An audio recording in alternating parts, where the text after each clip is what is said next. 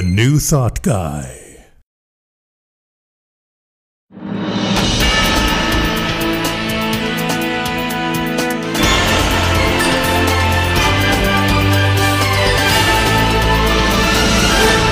So, I want to tell you a story. I'll start out with a story. One day, two frogs, Croaky and Aristotle, were traveling in and out of a watering hole, and they accidentally fell into an extremely deep pit. Now, they tried to leap out to no avail, so they began to yell and croak, and finally some other frogs heard them and came to help. And seeing how deep the pit was, the other frogs yelled down to Croaky and Aristotle that the hole was too deep for them to help. So, leaning over the hole and waving their front legs at them, they began to yell for the frogs to just give up. Just give up. There was no hope of them getting out. They were good as dead. But both frogs kept leaping and trying to get out of the hole, and this went on for hours. And eventually one of the frogs, Croaky, taking heed to what he kept hearing the frogs telling him, the words that they were saying to him, just gave up and died. However, Aristotle kept jumping, and even as the frogs kept yelling at him and waving their front legs at him, he kept jumping and jumping and jumping, never giving up. And finally, Aristotle leaped so high that he was able to get to the top of the hole and use his back legs to push himself up and out. And the other frogs, they were amazed that he was able to do that. And finally, when Aristotle caught his breath, he went around thanking the other frogs. And the other frogs started saying, well, what are you talking about? What did we do? We didn't do anything. And Aristotle just smiled. What the other frogs didn't realize was that Aristotle was hard of hearing. So all he saw was them. All he heard was a muffled yelling. And the word he used was the action, which was them inviting him up, encouraging, inspiring him up. Life, death, encouragement, communication, what we say matters. What we hear and think about what we hear, whether it's told to us or we tell it to ourselves, matters. Thoughts are things in the long run. It's all in the words. From the book of John, we read, in the beginning was the Word, and the Word was with God, and the Word was God, or the divine, or spirit, or whatever you want to call that power. In the Upanishads, it says, the personal self and the ultimate imperishable impersonal self are one. From the Vedanta, which is a book from the Hindu philosophy that Sri Aurobindo taught, which the Krishna movement uses. It says, not a part, not a mode of that, but identical that absolute spirit of the world.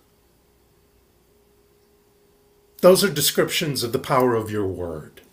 Because you and I are identical to that universal power, whatever you want to call it, that I am that I am.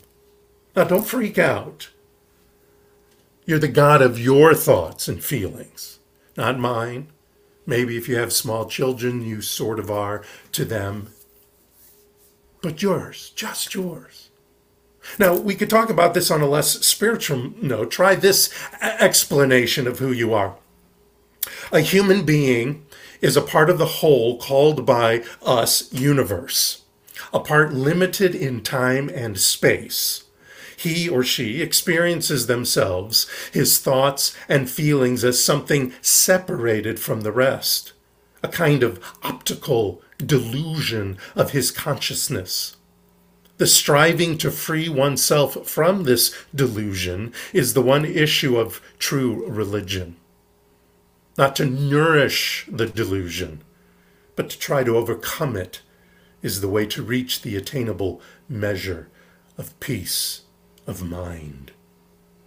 And who said that? Albert Einstein. If the energy of the Big Bang created all, then this energy lives in each and every one of us for us to use. It's a part of us. That energy is in every cell in our bodies. We can't be afraid of this truth that we are the gods of our experiences. We are the gods of our thoughts and feelings. We can't be afraid of the responsibility of what we experience and how we react to it, because we are in control of that. We especially can't be afraid of the conscious, mindful, intentional use of our word and doing that and stepping into being consciously mindful and intentional in the use of our word. Our actions may be powerful, but our word is the most powerful. And no action occurs without first the word in mind, without first the word and the feeling generating in our brain and thus throughout our whole body and our mind and our hearts and our guts. This is science.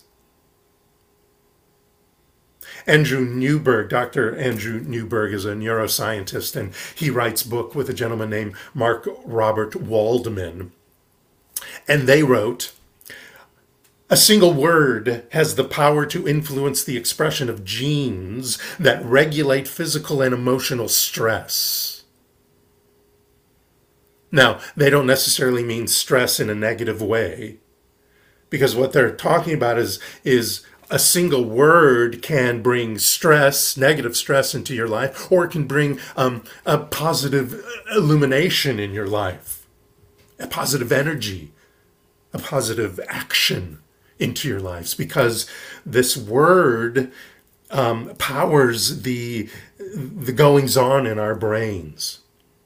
And so the genes and the hormones and this and that, the neurons snap and move and change our mood and change our ideas and change our reactions.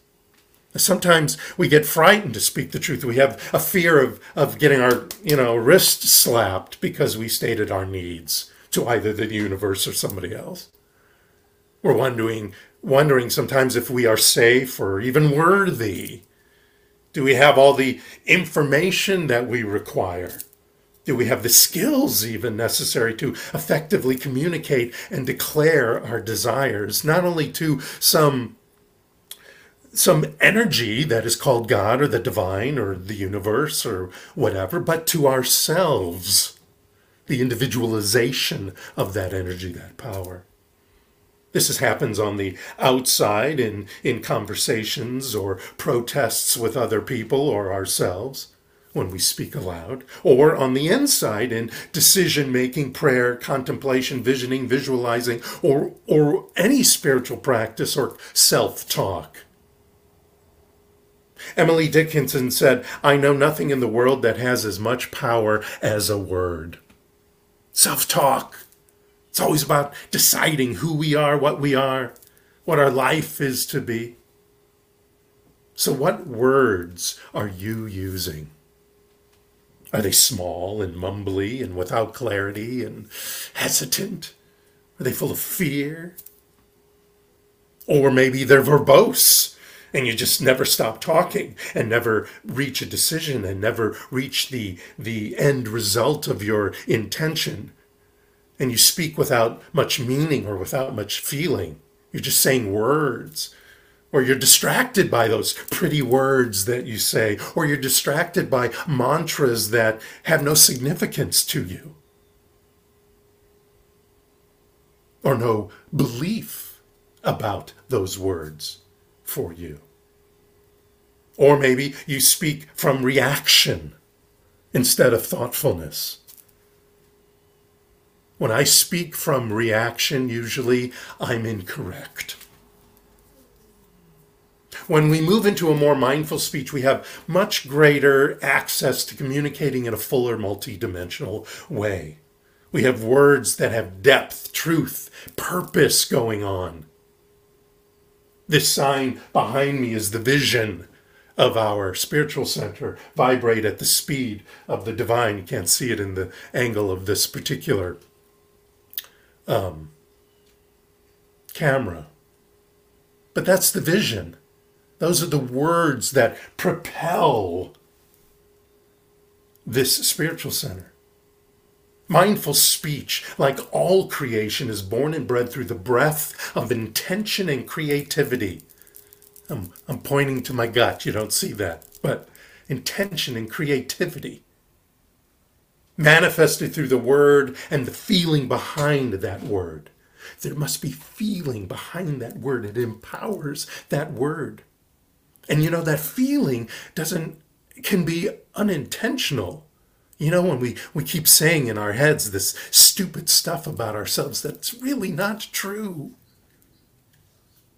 A word needs to become consciously from the heart, habitually spoken. Then this word or words eventually takes root in your subconscious and then, of course, in your prevailing belief. And this word can be energetic. It doesn't have to be verbal. It could be cosmic, coming from all around you, like inspiration versus vocal. It can be felt versus spoken. The word may be found anywhere. In the science of the Big Bang, when you read about that and how that works, or in writings of like the Tao, the Vedas, the scriptures, the Torah, the Quran, or tales. That's why I bring some of these tales to these talks, because you can find the word there from indigenous tribes and shamans and other places. Most importantly are the words we put into play that clarify our purpose, intention, declaration, our vision, our mission, and doing it with bold, brave, wise, and heartfelt language. Language can spew love or hate, ethics or apathy, character or degradation, hope or despair, or peace, prosperity, kindness. We have the power to cause great harm or great healing with our speech, to ourselves as well as to others. We could say the Lord's Prayer as a pleading prayer, or as a requirement, as a declaration prayer, an affirmative prayer. We can talk to an outside power when we say something like the Lord's Prayer, or that inside presence. What makes it more powerful into our lives? It's not the words. It's the words we interpret and say and feel. We could sing Amazing Grace, as I've talked about, as a condemning song and thought, or to uplift. The word of expansion is what created the universe. This tiny singularity, as they call it, energy, wanted to expand. And from that came the quarks, the gravity, the light, the atom. Then the word was expression. Desire to express, to be seen and present. And so the planets and the suns and the stars were created. Then it had this word of experiencing life in a new way. It wanted to experience life in a new way. So it created sentient beings, this energy, cells, animals, humans, flora, fauna. Ernest Holmes wrote, God is intelligent mind and spirit, and there is a direct response from this universal intelligence to our intelligence. If we ask for bread, we shall not receive a stone, but we are told we must ask believing if we are to receive. Prayer is a mental as well as a spiritual function of intelligence. It is a certain manner of approach to the spirit, a conscious act of the mind, a concrete experience of the knowing faculty. Prayer should be direct and specific and should always be accompanied by a positive receptivity. God cannot answer prayers which have no meaning. Now, there might have been a couple of words there that Some of you are like, "Oh, God, no, please, with the word God, I don't want God. I don't even like divine or spirit or presence or any of that." Don't use it. It's whatever the power is, and it's not outside of yourself, it's inside of yourself. The power of your logic and your imagination and prayer. Get rid of the word prayer, self-talk, whatever you want to call it. We're creative agents. We must put meaning and belief into our words, thoughts, and prayers. It is the meaning, the conviction, the intentional mindfulness that is the root, the nexus, the fuel from which our words come to life. And yes, there are certain frequencies in certain words, like the word of Om. There are certain frequencies in Sanskrit that create an energy. But it is our acceptance of this word, of this energy, that makes it work. But all words are important, because all words are thoughts, all thoughts are prayers, and all prayers steeped in the feeling, faith, and gratitude of manifesting now, do so. You know, there's a song that's popular with the Unity teaching, Words and Music by Lucille Olson, and I'll just sing you a bit of the first verse. Our thoughts are prayers, and we are always praying. Our thoughts are prayers. Listen to what you're saying. Seek a higher consciousness, a state of peacefulness, and know that God is always there.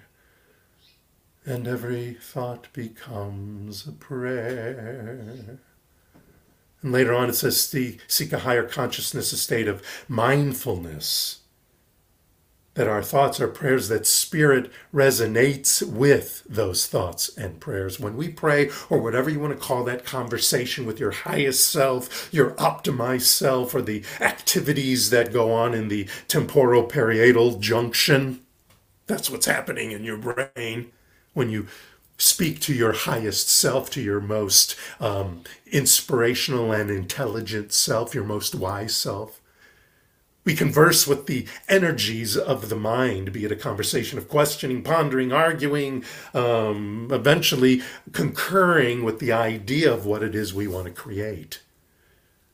Whether we want to reach a goal, a new action step, a decision, an answer, get a statement coming out, a new question or a hypothesis, a parking space, for God's sakes, or healing any disease in body, situation, or mind. We do so with the power and presence of our word. So how do we do this? If all thoughts are prayers, which might be a little frightening for a second or two, then how do we do that? How do we stay away from being reactionary? Well, you got to stop. You got to slow down. You got to step away from the conversation for just a millisecond. And breathe and step out of that reactivity. Whether it shows up by you shutting down or slapping back, so to speak, not necessarily physically, but verbally slapping back. We have to speak from connecting with our best self. And then speak with a focus on love, on wisdom, on power, and bringing that into being. Using our divine voice is crucial, whether for the parking space or the healing of a nation, for the individual or for the common cause. In the common cause, as well as the personal one, we need to stand and deliver, shout out how unity is our birthright, how love is our birthright, how life in peace and prosperity for all is our birthright.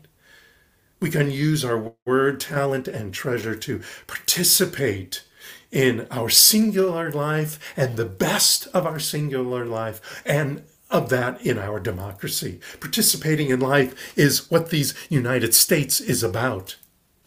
Your life is the life of a spiritual being in a spiritual universe, rocking out the spiritual laws with peace, joy, love, light, wisdom, beauty, prosperity, and health. The word is your word. And that word that is yours is the word of the divine in you. Use it with imagination, bold, brave, and loving intention. Watch your words. Use them to focus on what you want, not what you don't want, not what you wish to remove from yourself, your attitude, your perspective, or anything going on out there. Use it to focus on what you want. More unity, more love, more prosperity, more health.